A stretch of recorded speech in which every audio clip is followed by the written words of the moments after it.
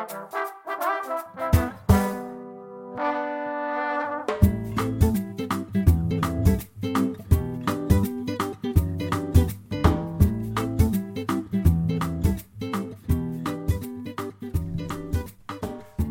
to the Cannabis Cultivation and Science Podcast. I'm your host, Tad Hussey of Kiss Organics. This is the podcast where we discuss the cutting edge of growing from a science-based perspective and draw on top experts from around the industry to share their wisdom and knowledge. My guest this week is Dr. Nicole Gauthier. She is a professor and extension specialist at the University of Kentucky. Her program focuses on disease management of specialty crops, including hemp. In her extension role, she develops educational and outreach programs to help growers manage disease through identification, understanding of pathosystems, and integration of management strategies. Her research program focuses on a range of hemp diseases, including Fusarium head blight. Dr. Gauthier earned her Bachelor of Science in Horticultural Science and her PhD in Plant Pathology from Louisiana State University. She joined the UK College of Agriculture in 2011 and began working with industrial hemp in 2014.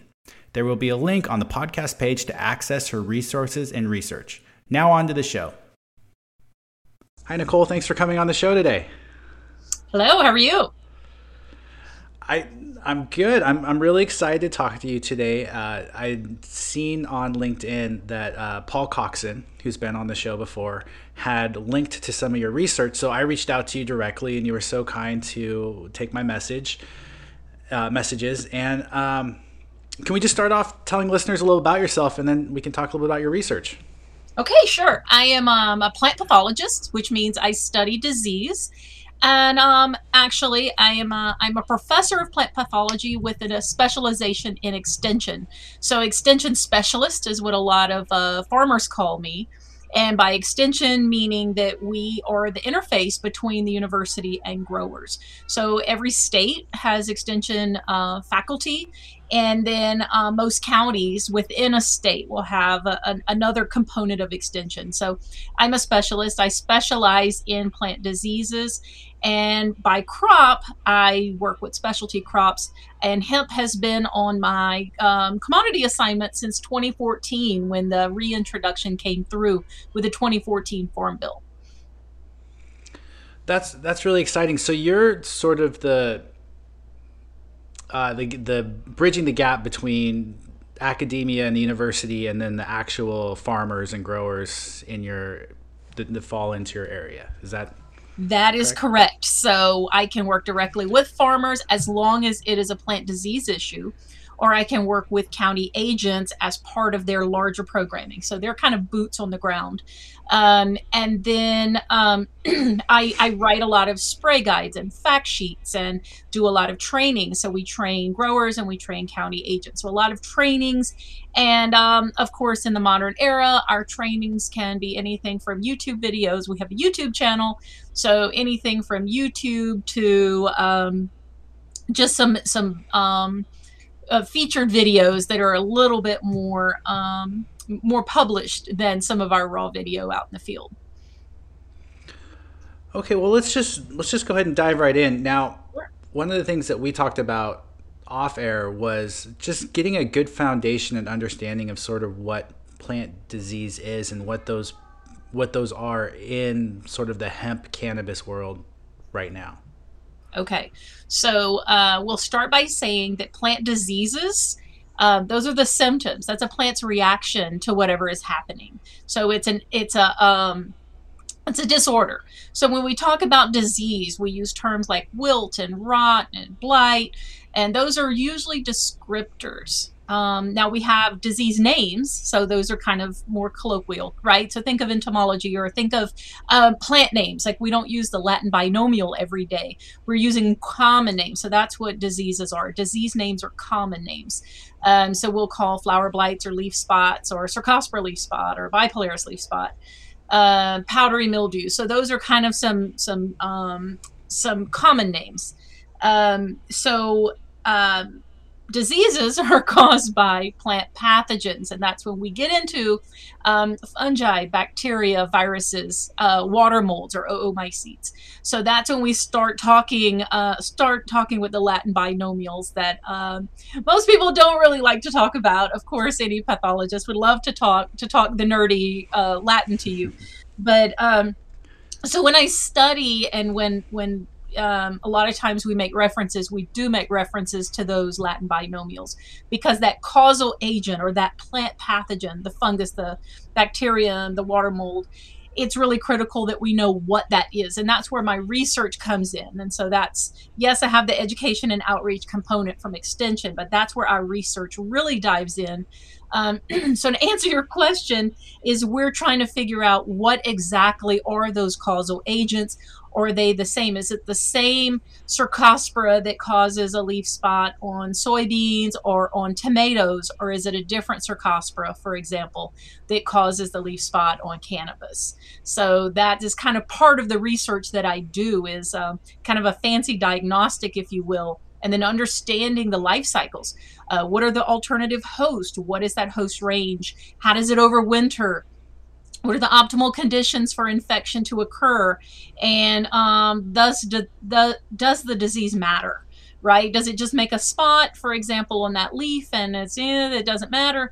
Or is it something that can be really devastating and detrimental to a crop and cause crop losses or food safety issues?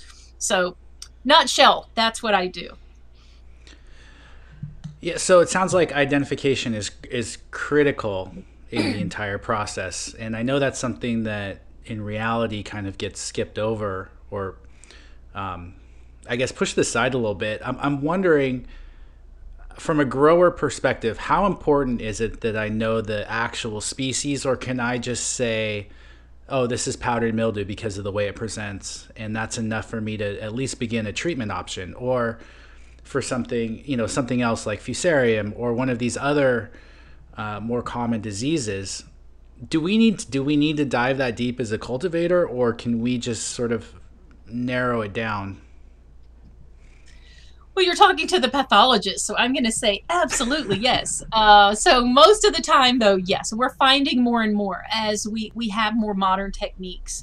Now we're starting to understand a little bit about just crops in general. Why did this management technique work 5 years ago, or why is it working for my neighbor and it's not working for me? It may be really the pathogen itself. I'll use Fusarium as an example. People who are not pathologists, they talk about Fusarium as if it's one thing. There are so many different Fusarium complexes and species that we're finding.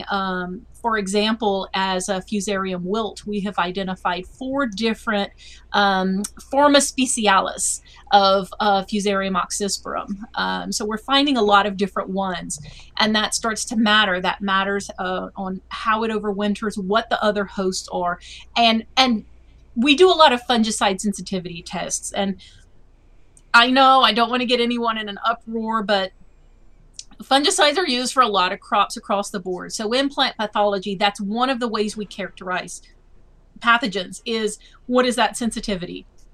We also do temperature sensitivities. We do a lot of different characterization studies, but fungicide sensitivity is kind of like an in your face. It shows differences, right? And think about species. What's the difference between a cat and a lion, right? There's a huge difference in what we know in our everyday lives. So there's just as much difference across, for instance, fungal pathogens. And the Fusarium oxysporum group, or the Fusarium, well, all the other species, the ones we're working on that cause bud and flower blight, head blight, they're very different, and it matters. It can matter more than others. Another question you mentioned, powdery mildew. We know that there are 2 different powdery mildews, different genera of powdery mildews. Which one do you have? Well, one of them prefers it can survive at about a 40% relative humidity, and the other one more than 70% relative humidity. That's huge. 40% relative humidity, really plants are unhappy at that level, versus 70% relative humidity. You're kind of, plants are really happy there, but so are most of your fungal pathogens, for example. And I have a million other examples of how species are genera sometimes. It really makes a difference in the grand scheme of things. Okay. That was a very compelling argument. So basically, it's hard though, right? So should a grower care? A commercial grower should absolutely care.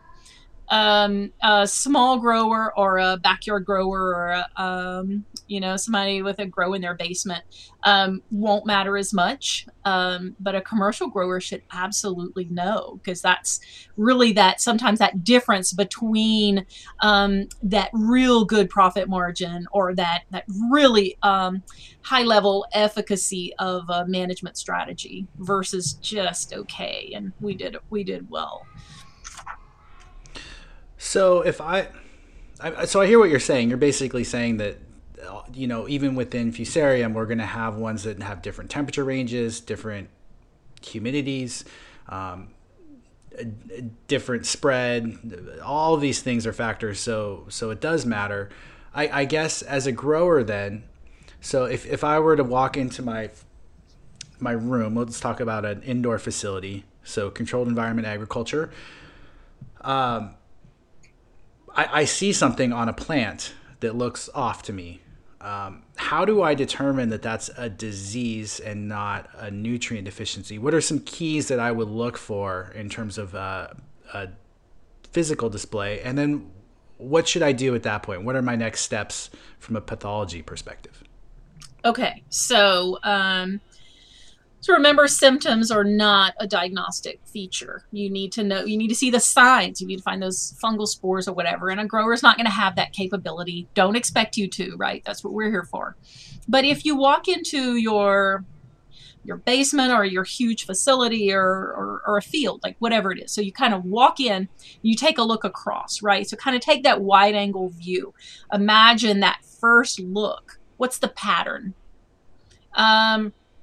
If it's a nutrient deficiency, it may be across the entire block or the entire, house or whatever that is. Planting date. So when I talk about block, it could be planting date, it could be cultivar, it could be a lot of things. So, but if you look across that entire block, a nutrient deficiency can very likely be all of the plants. Plant diseases are rarely all. We usually have hot spots. Or if you're on a drip irrigation system and you have an irrigation issue or a fertility issue, there may be some kind of pattern, right? Or if it's a cold end of a greenhouse, maybe you have an air leak on the cold end of the greenhouse. So you'll start to see kind of patterns. The low end of the field, the high end of the field, the cold part of the greenhouse, where is the heater that maybe... You wouldn't believe how many people have gas-powered heaters or kerosene heaters in their greenhouse. Or it may be something like if there's a clog in one of the irrigation lines, maybe all of row 10 looks different than the other rows. So what is the pattern? And then you're going to look a little bit more closely. Look at the whole plant. Is it the entire plant that's going down? Is it just the new leaves? Is it just the old leaves? Is it just one side? So, right, a Fusarium wilt, just one side will start showing symptoms first. So what is the pattern within an individual plant? You're going to look at multiple plants, but what's going on? And from there, then my number 3 is you go down into the soil or the media, and you're going to look at roots. You're going to look at the crown, what's happening, right? Could it be mechanical damage? Rodents, for example, a lot of rodent issues, or if it was a clogged irrigation system, what does the root system look like? If it's a root rot issue, what do the roots look like? So you're going to kind of look there. So you're still just gathering information at that point, but you're giving a sweeping look, and then you're closing in. And from there, from a leaf, for example, if you have a root rot, well, then you'll have a leaf dieback. That's a wilt, right? Because if you're losing roots, you're not getting the water and nutrient uptake that you need because the roots aren't there to do the job. So you might have a wilt, maybe consistently for an entire week, or maybe when it cools off at night, the plant will recover. So there's that kind of wilt and recover phase. Or you might have a marginal leaf scorch. Marginal leaf scorch is an uptake issue. That might be a root problem, or maybe salt buildup in the media. So just kind of gathering, it's kind of like it's kind of like an investigation, if you will, right? Just eliminating the obvious. And if you still keep saying, okay, I'm still going back to root, I'm still thinking there's a root problem, well, then you can investigate a little closer. Or you can say, this is a very clear leaf spot. There are fungal structures inside that spot. I'm going to go to leaf spot, or a bud blight. What is it? What's happening? So a bud blight generally won't affect the leaves. Or, so it's kind of putting together all of that information so that you can take that first guess. But there will be patterns, or there will be hot spots, or there will be something to give you more information. But it takes some thought, and there's no book, there's no checklist that gets you there. It's experience and feel, but it's also taking that wide angle look. Could you, if you were on Facebook or Instagram, see a photo of a cannabis plant and be able to diagnose it just from that photo as having fusarium, or, powdery mildew, I guess, is probably an easy one. Powdery mildew is the only easy one. Okay, so that's my question, because I see this all the time where you'll see people post photos and they're like, oh, that's fusarium, oh, that's Phytophthora, oh, whatever. What are your thoughts on that?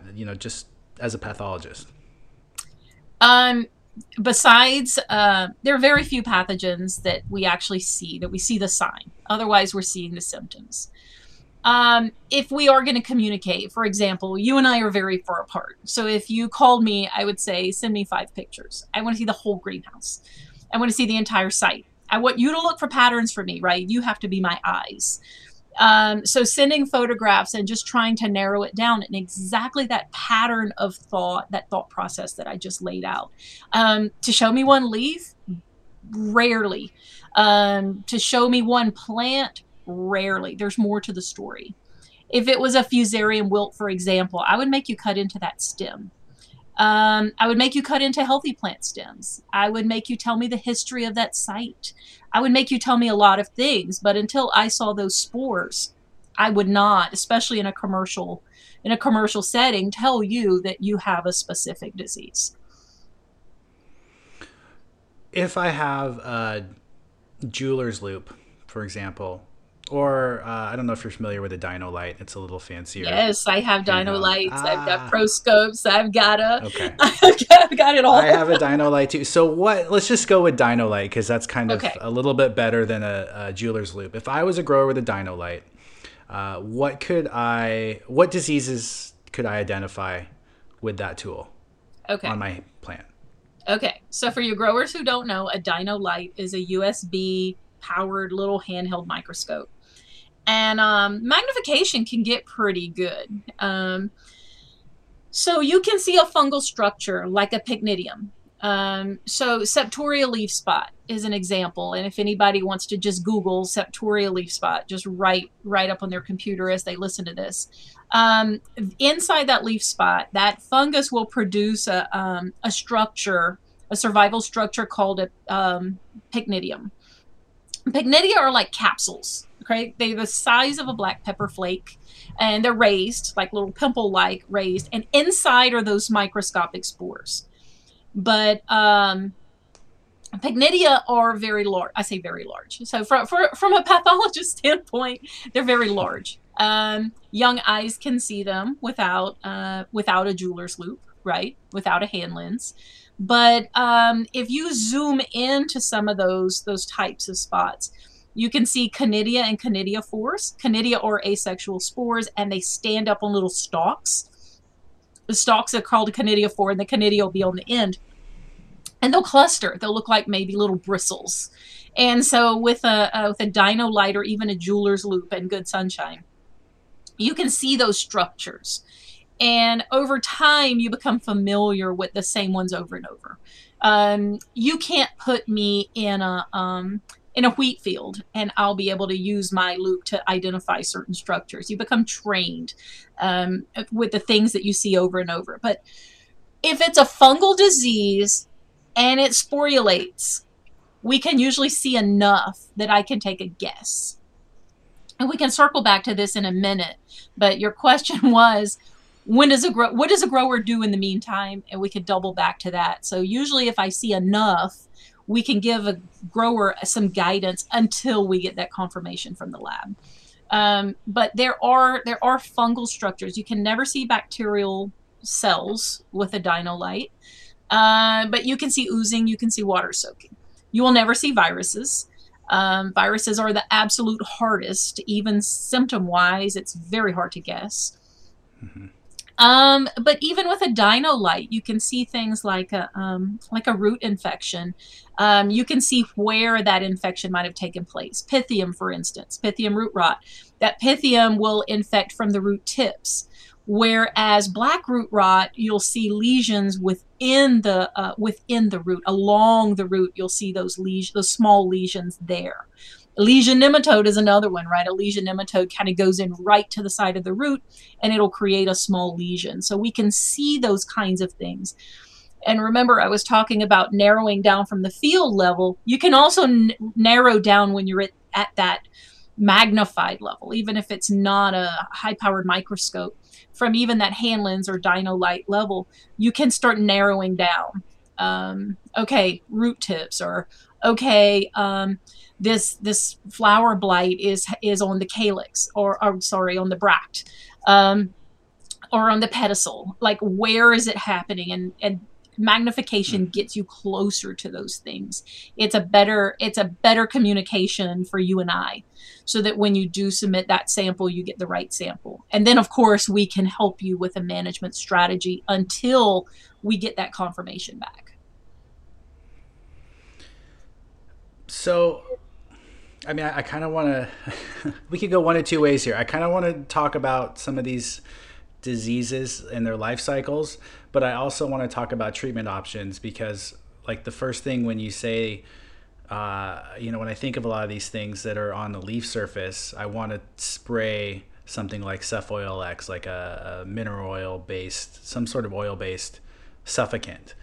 Are there better options that are safe and approved in cannabis than that? Or is there how do you approach that, I guess? So we're in a really difficult position with cannabis, because the products that are out there they're new to cannabis, they're new to these production systems, they're just new. And also in cannabis, there's a lot of misinformation out there. And that's why you've got this podcast, right? That's where I'm working in this space, because there's so much to do. So, but oils are really not good fungicides. They're just not. They're great for suffocating a lot of arthropods, but they're not something I would ever list in my fungicide arsenal. There are a lot of biologicals that are really just starting to we're just starting to understand them, right? So you've got your Bacillus products, your Trichodermas, the Eulicladium. So we're just starting to see some of these products come on the market. I am really loving a lot of those Bacillus products. There's some really good ones out there. And Trichodermas also have their place.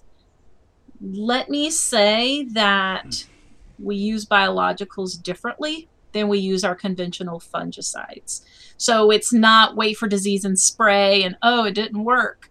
It's the opposite, right? You've got to have some preventative measures, and we could circle back to cultural practices, but you've got to be able to use these products as often living objects, right? They're either SARs or they're living organisms. So they also need humidity. They also need certain conditions to survive and to do on that leaf and to do what they need to do. There are a lot of questions about persistence. How long are they on that leaf, right? Once you spray, how long are they on that leaf or on that flower or in that soil? So there's a lot to be learned there. But the best things I think we have on the market are your Bacillus products and your Trichoderma products. And I do not have a favorite Bacillus. From what I have tested, they really work pretty well, all pretty well. We've got some research going on. Ask me again in a year. I hope to have a lot more information. But so far, what we know, they're all kind of right there, doing the best that they can with what we throw at them, with a monocultured system in a very humid indoor environment. And, farmers are abusive. Like, we don't treat our plants well. So we put a lot on them. Right. Yeah, honestly, that surprises me a little bit about oils. I was not aware of that. I've used the oils because, and this is another thing to talk about too, is how much are insects and pests spreading disease or pathogens too around your room and killing, some of these arthropods, like you mentioned, I think I assume would have some effect as well on reducing or preventing disease spread. I haven't had really good success with biologicals once I've identified disease in the room. Right. It seems like at that point it's too late. I mean, I don't know. I would love to hear you just talk a little more about this. And I'm thinking in my head, I'm thinking of powdery mildew, just to give you a little more context. Okay. Any disease, right?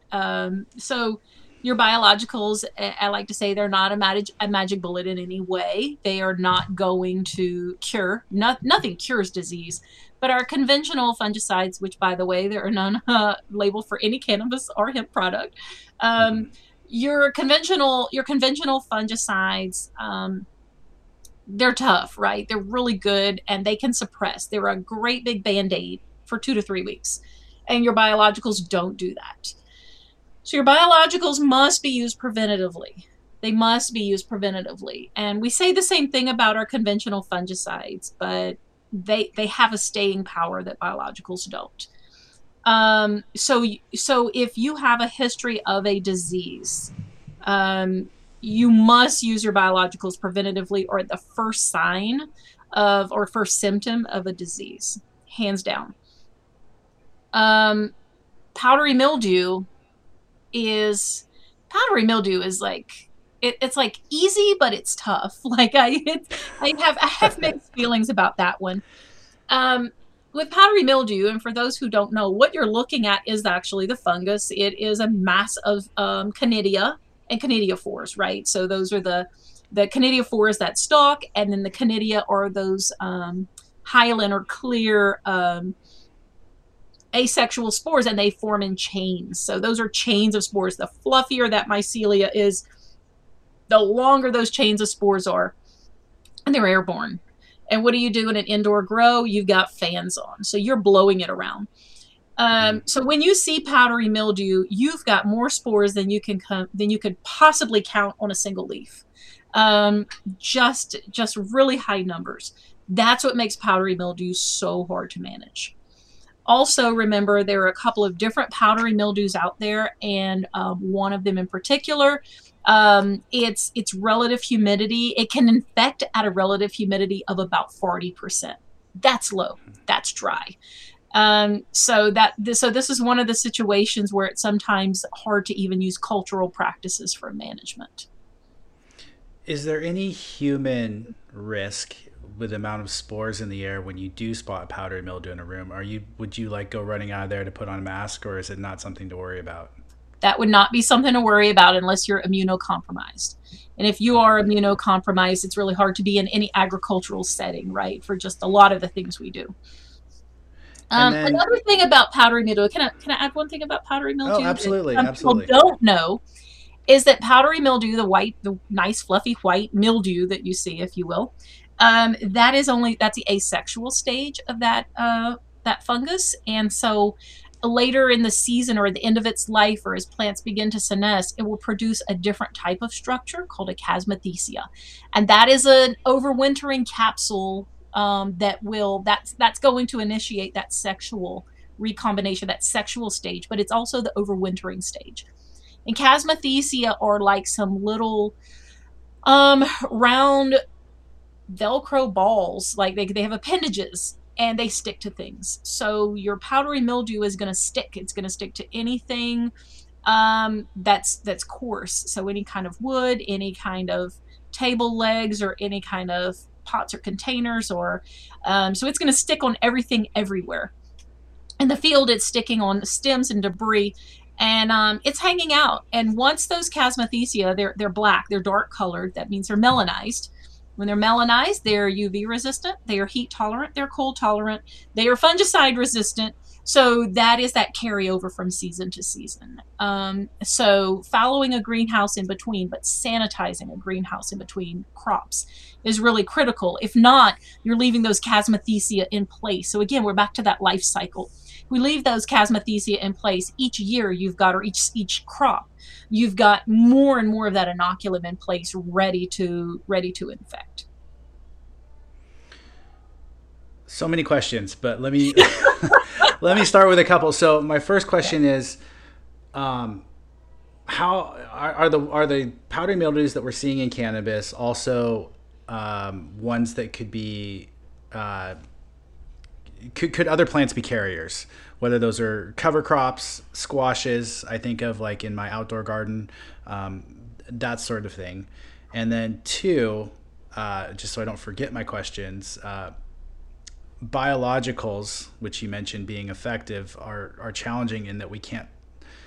A lot of states are testing for microbial contamination on the buds themselves and not differentiating bacillus species in terms of what's safe and not safe. So that's another thing. And then how effective is just water at killing powdery mildew? I've heard that it can, there's a physical mechanism of just rinsing it off the leaves too, potentially. So sorry, that was a lot of questions, but I don't want to forget them. That's a lot of questions, and that's 2 hours worth of answers. Okay. Oh, geez. Okay. So what was the first question? Now I've forgotten the first question.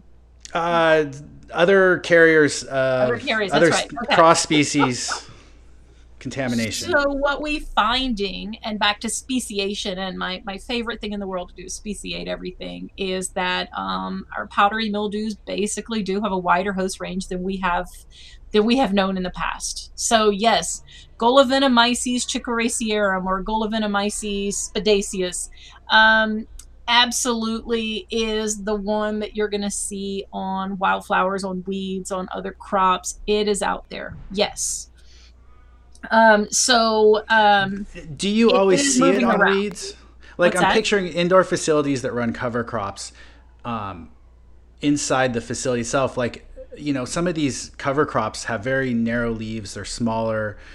You'd have to look really closely. Is it possible that you may not be seeing the spores or something like that too, I guess? Yeah, so it manifests differently. Sometimes it's not as preferred host. Sometimes it, and so it will look differently. Also, again, so we've got a lot of levels, and you and I were talking about this last week. You've got a lot of different types of growers, right? And your listeners are probably in a very wide range, from 2 plants on the back patio to a commercial facility that is sealed. But even in your larger facilities, you would be surprised at how much outdoor air is coming in. So remember the fluffiness. Remember, everything you see in powdery mildew is spores, they're microscopic spores. So there's a lot of powdery mildew blowing around. And so just air exchange through a fan, through an open window, through some type of ventilation system is bringing that powdery mildew in. So, and again, once it's in there, it's there for a very long time. And I'm going to laugh, and I'm going to tell you that this pathologist cannot get rid of powdery mildew in her own greenhouse. We have fallowed, we have disinfested, we have done everything, and we can't get it. We cannot eradicate it. So it is tough. Wow. It is really tough. So think about the entry, it is coming in, and then it's building up. And so once you have powdery mildew, which everybody does, once you have powdery mildew, if you know, how many of us are guilty about after we harvest, we leave the plants in place, right? We don't really get rid of them like we should. And then so that's when you start seeing those Chasmathecia develop. You might not see them, but they're there. And Can it that's when only go ahead. can it only grow on living tissue, powdery mildew? Powdery mildew can only establish and survive. No, live, but it will survive as survival structures. So right. But you can go years with those Chasmathecia, those survival structures being viable and waiting for a crop. Yeah, I'm full of bad news, right? So,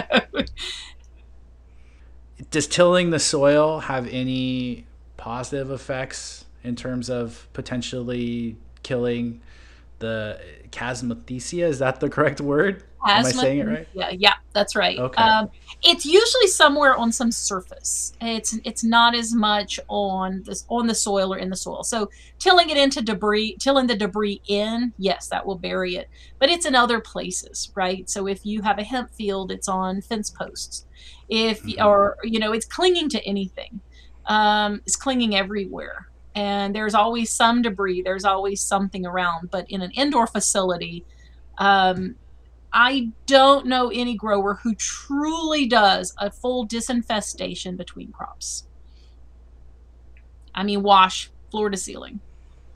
So MER filters though can be effective at reducing that, or is that getting outside of your area of That's getting expertise? outside of my area, but your filter size will affect. It determines which particle size gets in, but you still Sure. have to walk in, right? And again, the Yes. best facilities are rare.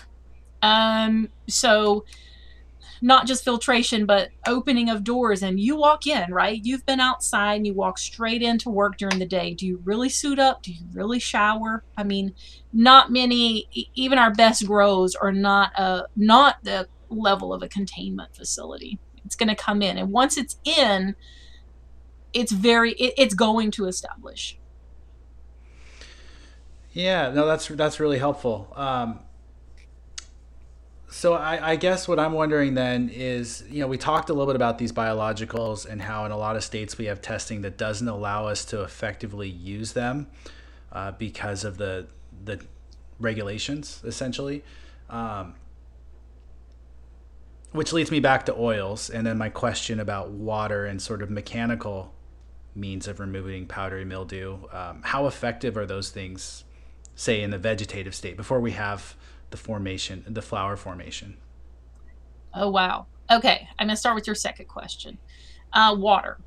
So think about how powdery mildew infects. So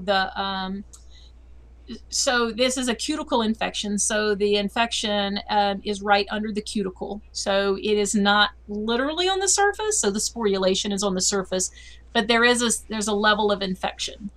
So if you wash it down, you have spread those spores, and then you have not gotten rid of the infection. So the fungus will pop back up.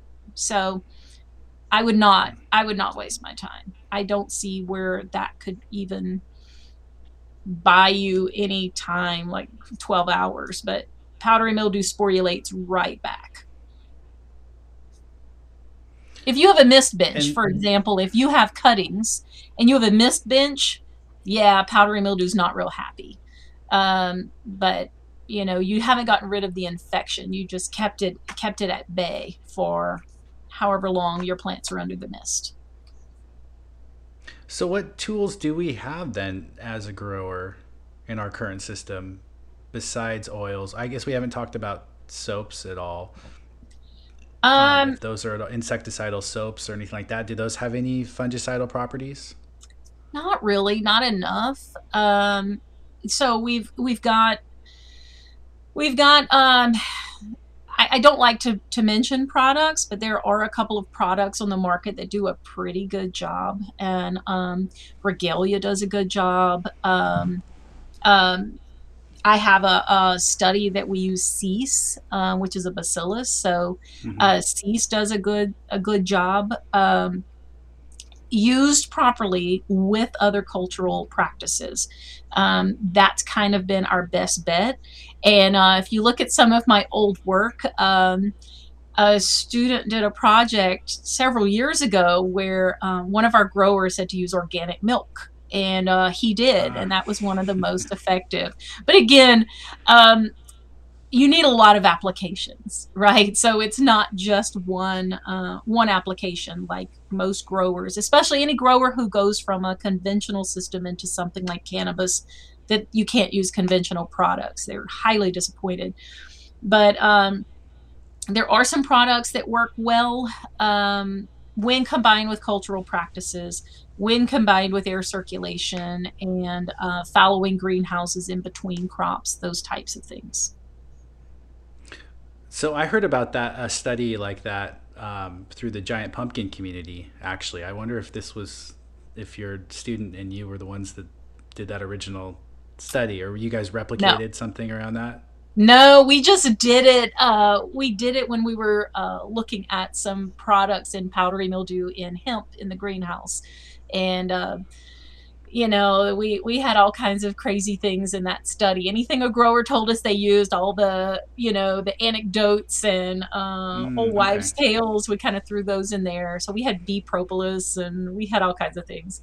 But the milk, the organic whole milk, and it was a powdered milk mixed. I don't remember the details of the study, but it did pretty well. So it. Do you know But if the again, mechanism? anything you use that's not systemic, you're going to have to spray on a 5-day interval. Oh, that's a good point then. Okay, so every 5 days, just because of the life cycle of Yeah. the mildew. So, do you know if it was an enzyme or something in the milk itself, or the lactobacillus? Because I know a lot of growers are using lactobacillus and making their own, what they call labs, essentially, and spraying that. I don't remember. It's not something I pursued. I did some powdery mildew work years ago. I've since worked on other things, so I don't remember the details of that study. I'll see if I can find it. If I can find it, I'll give it to you to link to your in your bio, in your show notes. But yeah, Well, it's powdery mildew's tough, especially indoors. well, let's talk a little about what some of the other diseases are that you're seeing prevalence of, and maybe how they're misunderstood or misdiagnosed right now by the Oh cannabis wow. community. Oh, wow. I could go forever on that. All right. So, another really common one in indoor facilities. Now, when I say indoor, that means a true indoor closed facility. It can mean a greenhouse, it can mean a basement, it can mean anything except the field. Okay. So, I'm going to use that term very generally. But any indoor environment where you're using a soilless media. The premise there, and now this can also include hydroponics or anything in that line as well. Um, it's pretty, we'll call it sterile, for lack of a better term. So you don't have the antagonists, you don't have the microorganisms that you would in a field situation. All right, we'll kind of set the scene there. So Pythium is probably number 2 right behind powdery mildew in any indoor grow, any soilless mix or soilless or hydroponic system, if you will. And that's because there are no antagonists. Also, we do a lot of watering in a soilless mix. We're also it's wet, right? We're either flood benching, or we are, having dripping and just it's just wet in an indoor environment because we've got pour through. And Pythium is a water mold. It's an oomycete. It's not a true fungus. And so once Pythium comes in, it's got roots, it's got water, it doesn't have antagonists. And that's another really persistent fungus that is, or pathogen rather, sorry, it's not a fungus. It's a really persistent pathogen that a lot of growers struggle with and often fail to recognize what's really going on because it manifests as a nutrient deficiency. It manifests as a lot of things. And of course, you get wilting, and the more it wilts, the more you water. The more you water, the happier Pythium is, because it's water mold. So there's a lot of Pythium in our systems.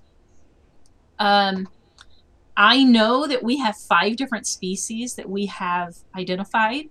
We've got the cool weather Pythiums, and we've got the really hot greenhouse Pythium species. So there are a lot of Pythiums out there from across the board, and we're finding lots of it.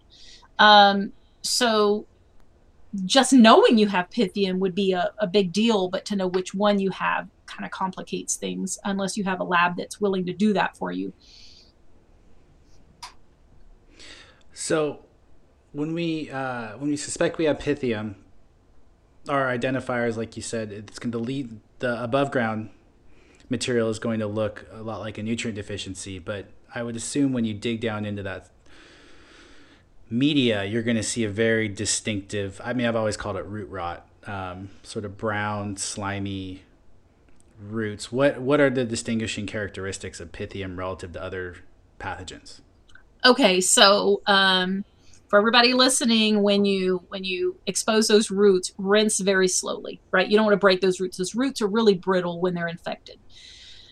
So your younger plants are going to become infected more. They're more susceptible. A young plant, like a new cutting or a seedling or just a young plant, has more of those young tender roots. They're more susceptible. The older a plant is, the less problem you're going to have with Pythium. So it's an early season disease, so think about timing. Whereas nutrition is usually a problem later in the growing cycle. Pythium is a root nibbler, so it comes in on the root tips, at the very tips, and it goes upwards. And once roots get tough and strong, it doesn't really like that. So you'll see them more on the tip. And if you rinse slowly and you take a look at those roots, so you were saying brown and mushy, that's extreme. You want to catch it before that, right? So when it's that extreme, you've got stunting and dying. But whereas if it's the beginning stages and you've just got that myochlorosis, or maybe it's stunting, maybe it's not, I'm not real sure. Could it be the cultivar? So when it's at that low level, looking at those roots, so you want to look at the tips of the roots with your Dino-Lite or your Hamlins or whatever you have to magnify. I know some of my growers who have an old-fashioned magnifying glass. Don't be too proud for a magnifying glass, whatever it takes to magnify. And so what you want to look at is the root tip. The root of an infected root will be flatter. It won't be really turgid. It'll be discolored, not necessarily brown, maybe starting to turn a little gray. And at the tip, very easily, the cortex will slough off and just that steel will stick out. So we call that rat tail. So a rat tail root tip is my favorite indicator of Pythium. So picture, again, the cortex sloughed off and just the steel sticking out. Sometimes it's a very small amount. Sometimes it's maybe as much as an inch. But you have to rinse your roots very carefully so you don't break them up. And you can see those sometimes with the naked eye. The older I get, the less of the seeing things with the naked eye are possible. But a little bit of magnification. Heck, turn on your phone camera and zoom. It's usually enough. So if I spot Pythium on my plants, they're looking, like you said, you caught it at an early stage. We growers tend to diagnose these things probably too late. But assuming we caught it early, what options do we have for treatment? Oh, bad news again. So some of your trichoderma products are good preventatives. So let's back up. If you ever have Pythium in your greenhouse, you probably still have Pythium. And I'm saying greenhouse, your indoor environment. You probably still have Pythium.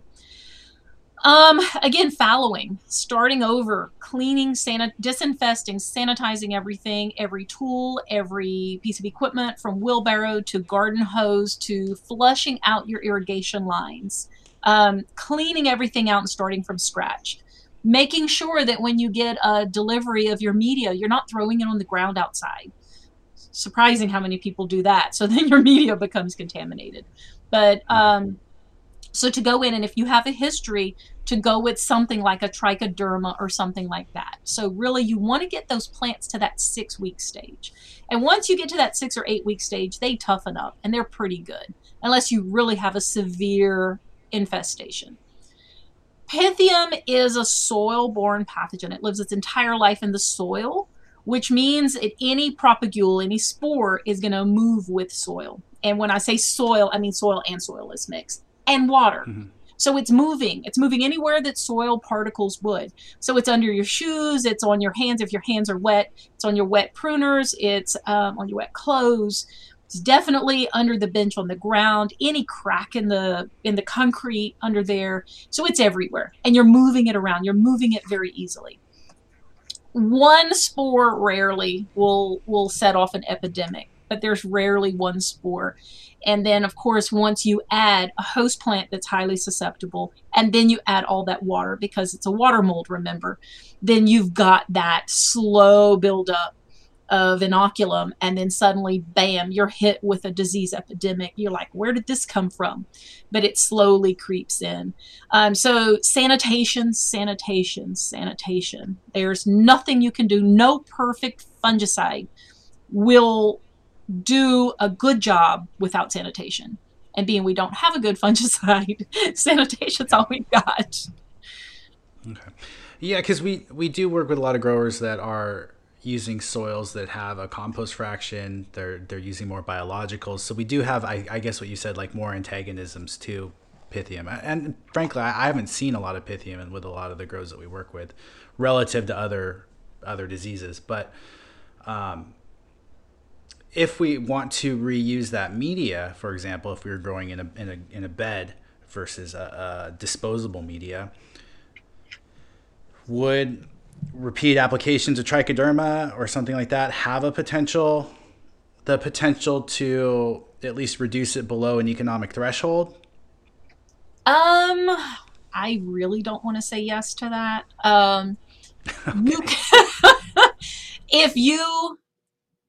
I'd rather see you steam it or somehow sterilize it, right? Somehow heat it up. Mm-hmm. I'd much rather see you do that with anything in a greenhouse. Think of a hospital.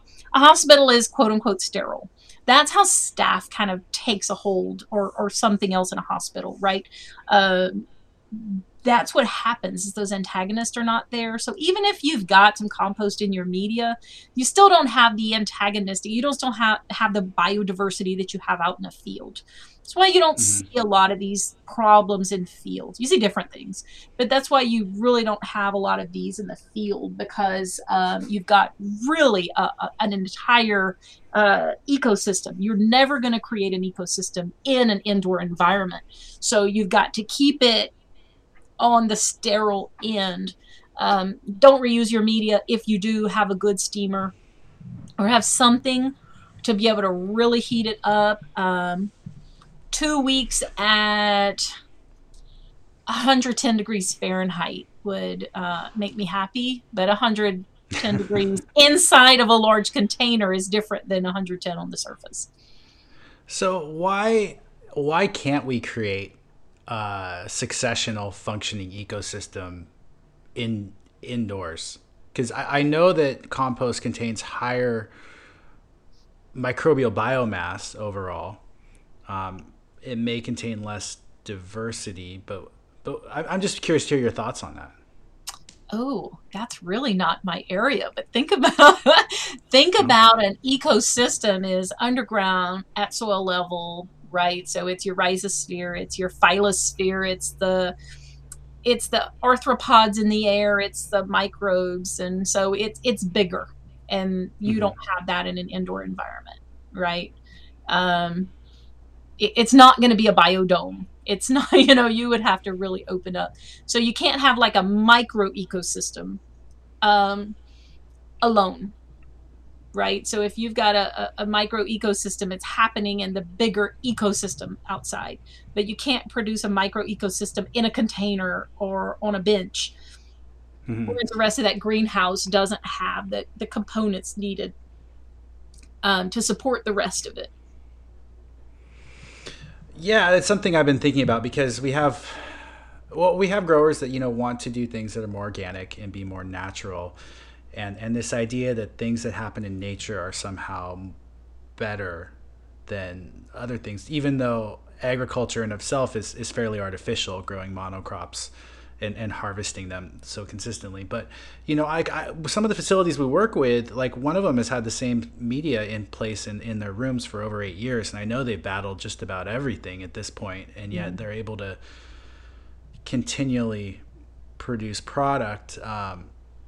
I'd love to see more research around what sorts of successional ecosystems are created in soilless media that's being reused over time, just from a sustainability perspective. That would be really interesting, right? And because, I could go down a whole sustainability rabbit hole, but there is so much waste that I would like to see that too. That would be really nice. Think about, though, that without the full spread of antagonists, that when something is introduced, it can just get away from you. So this grower you said that's been reusing media, that's a unicorn. It would be nice if we could say that, and I would love to stick my hands in that system.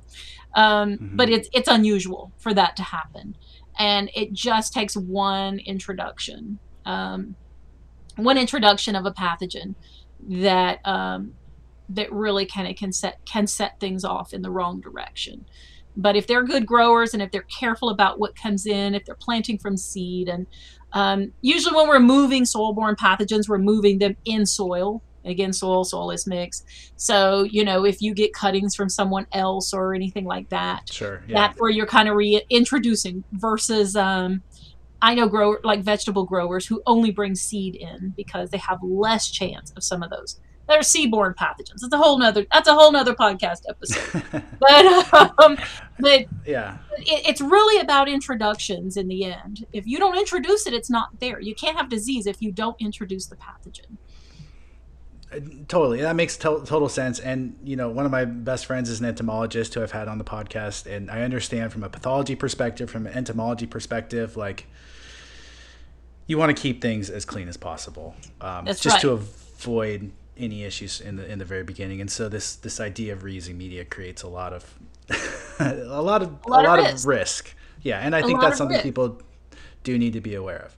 Or plant outside, because I'm really an avid grower for outdoor production. But again, that's a whole, I'm sure you'll get that has its other challenges from a growing perspective. Yeah.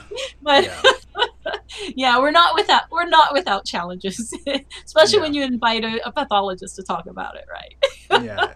Well, just in the interest of time, because I know we've been chatting for a while here, there's so much more I want to ask you, but originally I'd reached out because of some of the research you had contributed to out of Kentucky, University of Kentucky there. And can you talk about a little bit about the silica paper?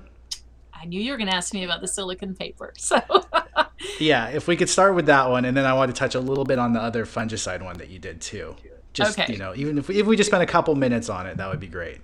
Okay. All right. So we did a test where we used where we applied silicon to soilless media in the greenhouse. This is my greenhouse with all of the powdery mildew that I cannot get rid of. And that was a Golovinomyces spadacus, I think was the powdery mildew. And we used 3 different rates of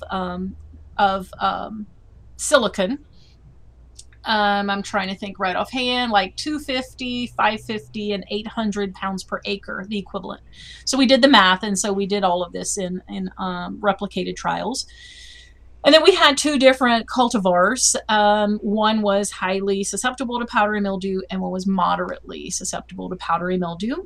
And basically, we started our plugs in these media, and then we transplanted into larger containers also. So we set our clock when we actually transplanted into, I think it was the equivalent of 3-gallon pots, if I remember right. And we grew those plants for 6 weeks, and we rated the amount of powdery mildew on those plants. And this was, by the way, this was wollastonite. Sorry. And so essentially that 600 kilograms per hectare, which comes out to 535 pounds per acre calculation, that really managed powdery mildew to really low levels for an entire 6 weeks. So we're talking about what our arsenal is. There's a lot of work that needs to be done with silicon in cannabis altogether. It is an accumulator, by the way. That's a whole nother part of that paper. We confirmed that it was an accumulator, but we were looking at 80% reduction in the amount of powdery mildew compared to the non-treated control. It was fascinating. That's incredible. And Wolastanite is a very affordable option. A couple things I think of. So Wolastanite, calcium silicate, like I said, very affordable. It will raise your pH, and it will add calcium to your soil. So you'd want to account for that in your fertility. If you were to add it, like I wouldn't just add it indiscriminately to get to the silica levels. I assume you guys looked at the fertility there too. We did. Yeah, we did. We adjusted pH. So that is all in the paper. Yeah. So I just wanted listeners to think about that before they just go running out to grab Wolastanite. Yeah, that's right. Is there any future research around other types of ways of adding silicon to soil? No. So here in Kentucky, we have sufficient amounts of silicon in our soils, in our natural soils. So it's not something we think that would be beneficial at the field level. Definitely at the greenhouse level in soilless mix. We do know from other research in other systems that Bipolaris, Cercospora, Fusarium, Septoria have all been documented, confirmed to be reduced by silicon in soilless media.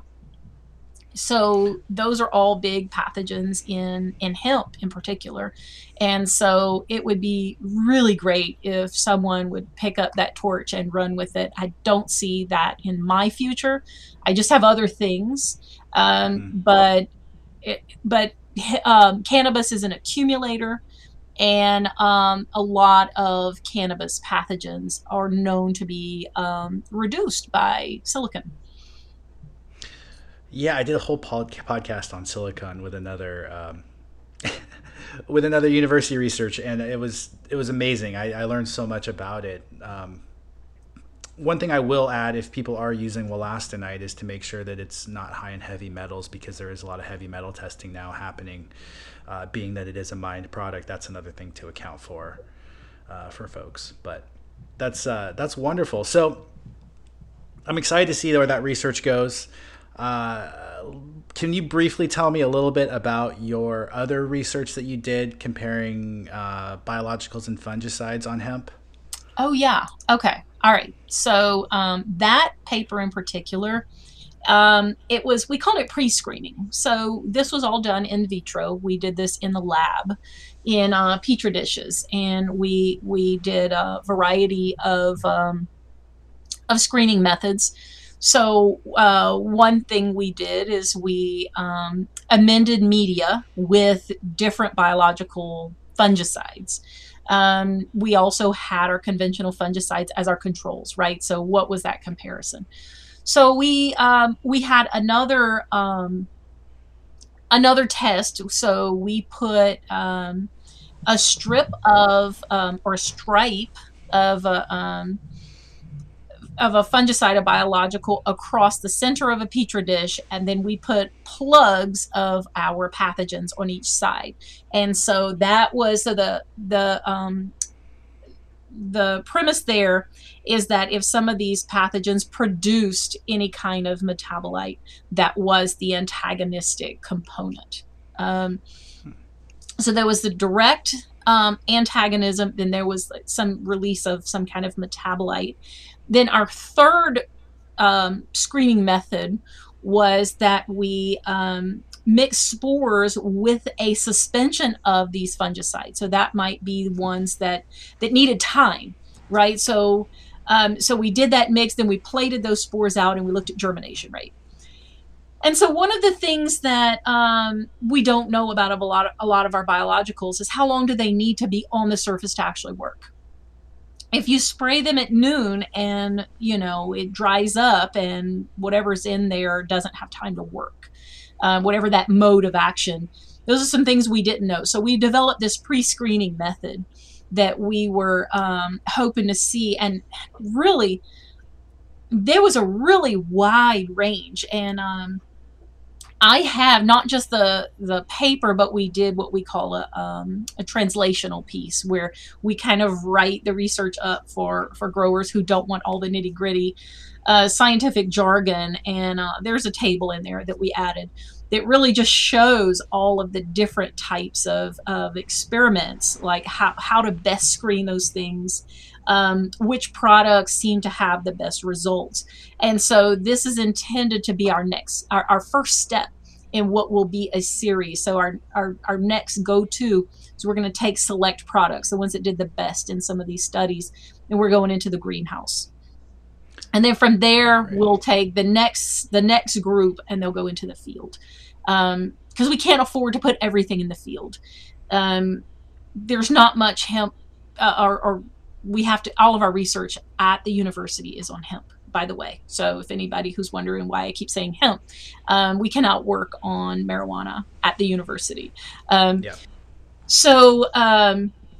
So we can't afford, so the funding is just not there. So we can't just bring all of these products into the field and test for all of these different pathogens. It's not possible. So we have to have some kind of pre-screening method. Where do we start? Where is our time best spent? Where is our money best spent? So that was the premise of this pre-screening method. But you can look at this table and you'll see that a lot of these products are working in a petri dish. Why don't they work in the field? That's where we know it's not the product, it's our use, it's our application method, it's our time of application. There are other questions, and when I said at the very beginning of our conversation, we don't know how to use them. We really don't. So we have a lot of things coming up this year and next where we're going to start teasing some of this apart. So if it didn't suppress well in a petri dish, is there ever a case where you might get an infield response that would be surprising, or is that a product that we may not want to necessarily use at this point in our garden? I know you can't make recommendations necessarily, but just as a general rule, so a general rule, if there is, for example, systemic acquired resistance, you're turning on an immune system in your plant, that product should not work in a petri dish. Right, because it does not have a direct effect on the pathogen. It's a plant immune response, and so we do have a couple of those in the study, and they didn't do well. Of course, they didn't. We knew that, and we say that very clearly in our conclusion. Like, this is not. So if you are going to look at this study, by the way, any of your listeners, be careful about what we're actually saying there, right? Okay. Regalia is one. Like, Regalia didn't do well in this study because it's not meant to. It has another mode of action. And I've picked on Regalia twice today, and it's a fabulous product. But this is not what it's meant for. Mm-hmm. So that is, and we know those modes. So we have conversations with these manufacturers. They tell us what they expect it to do, and they guide us along the way too. They developed it. They know their products. Yeah. A systemic acquired resistance would be the one that we would not expect to do well in our pre-screening, but we would definitely bring it to the field. Yeah, I mean, we didn't really talk about SAR responses and how products might trigger that, or different applications. I had questions around chitin and the chitinase pathway and if those things affect microbes. There's so much I would love to ask you, but I know we've been talking for a while. Maybe we could do a follow-up when you have some more research or when you have some more free time. I would love that. Absolutely. Well, thank you so much. One last thing. So you work with people in Kentucky that are growing hemp. You're not available to work with just any old person who just has a plant disease. What resources does someone like myself in Washington have? Where should I begin to search from a pathology perspective to get assistance with my plants? So you need to know where your local plant disease diagnostic lab is. And in some states, you can, your university diagnostic lab will take not just hemp, but cannabis as well. Some state labs, on the West Coast, there are state labs. They may or may not also take those. There are some private labs out there. We're seeing a little bit more of those. Get to know people, though. Really be careful where you go. Make sure you have an actual pathologist and not just someone who's been reading a lot of online articles, and really get a diagnosis. And that gets you started. And even if there's not a reference on that pathogen in cannabis, you can at least learn that life cycle. And we talked about some examples today, but knowing those life cycles and knowing overwintering and survival of a pathogen will take you so far. I can't say that enough. We didn't get to talk about environmental conditions or humidity or temperature, and so we'll definitely have to do that again. But I would love to have you back on. Yeah, no, I think plant diseases is like and this sort of thing is one of the biggest challenges for growers, and there's so much that we don't understand, and there's so much misinformation. So I really appreciate your time today and you sharing all this with us. So okay, well, thanks a lot, and if you have any questions, just reach out to him.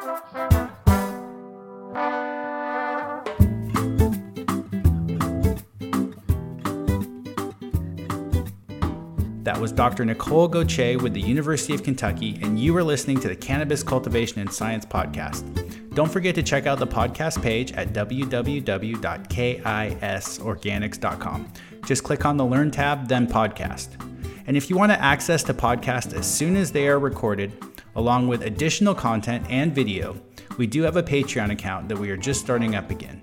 The KISS Organics website also offers a variety of soil amendments, lighting fixtures, beneficial insects, and the highest quality commercial soils on the market. We carefully research all the products we offer and manufacture to make sure they are science-based and meet our standard of quality. Thanks for listening.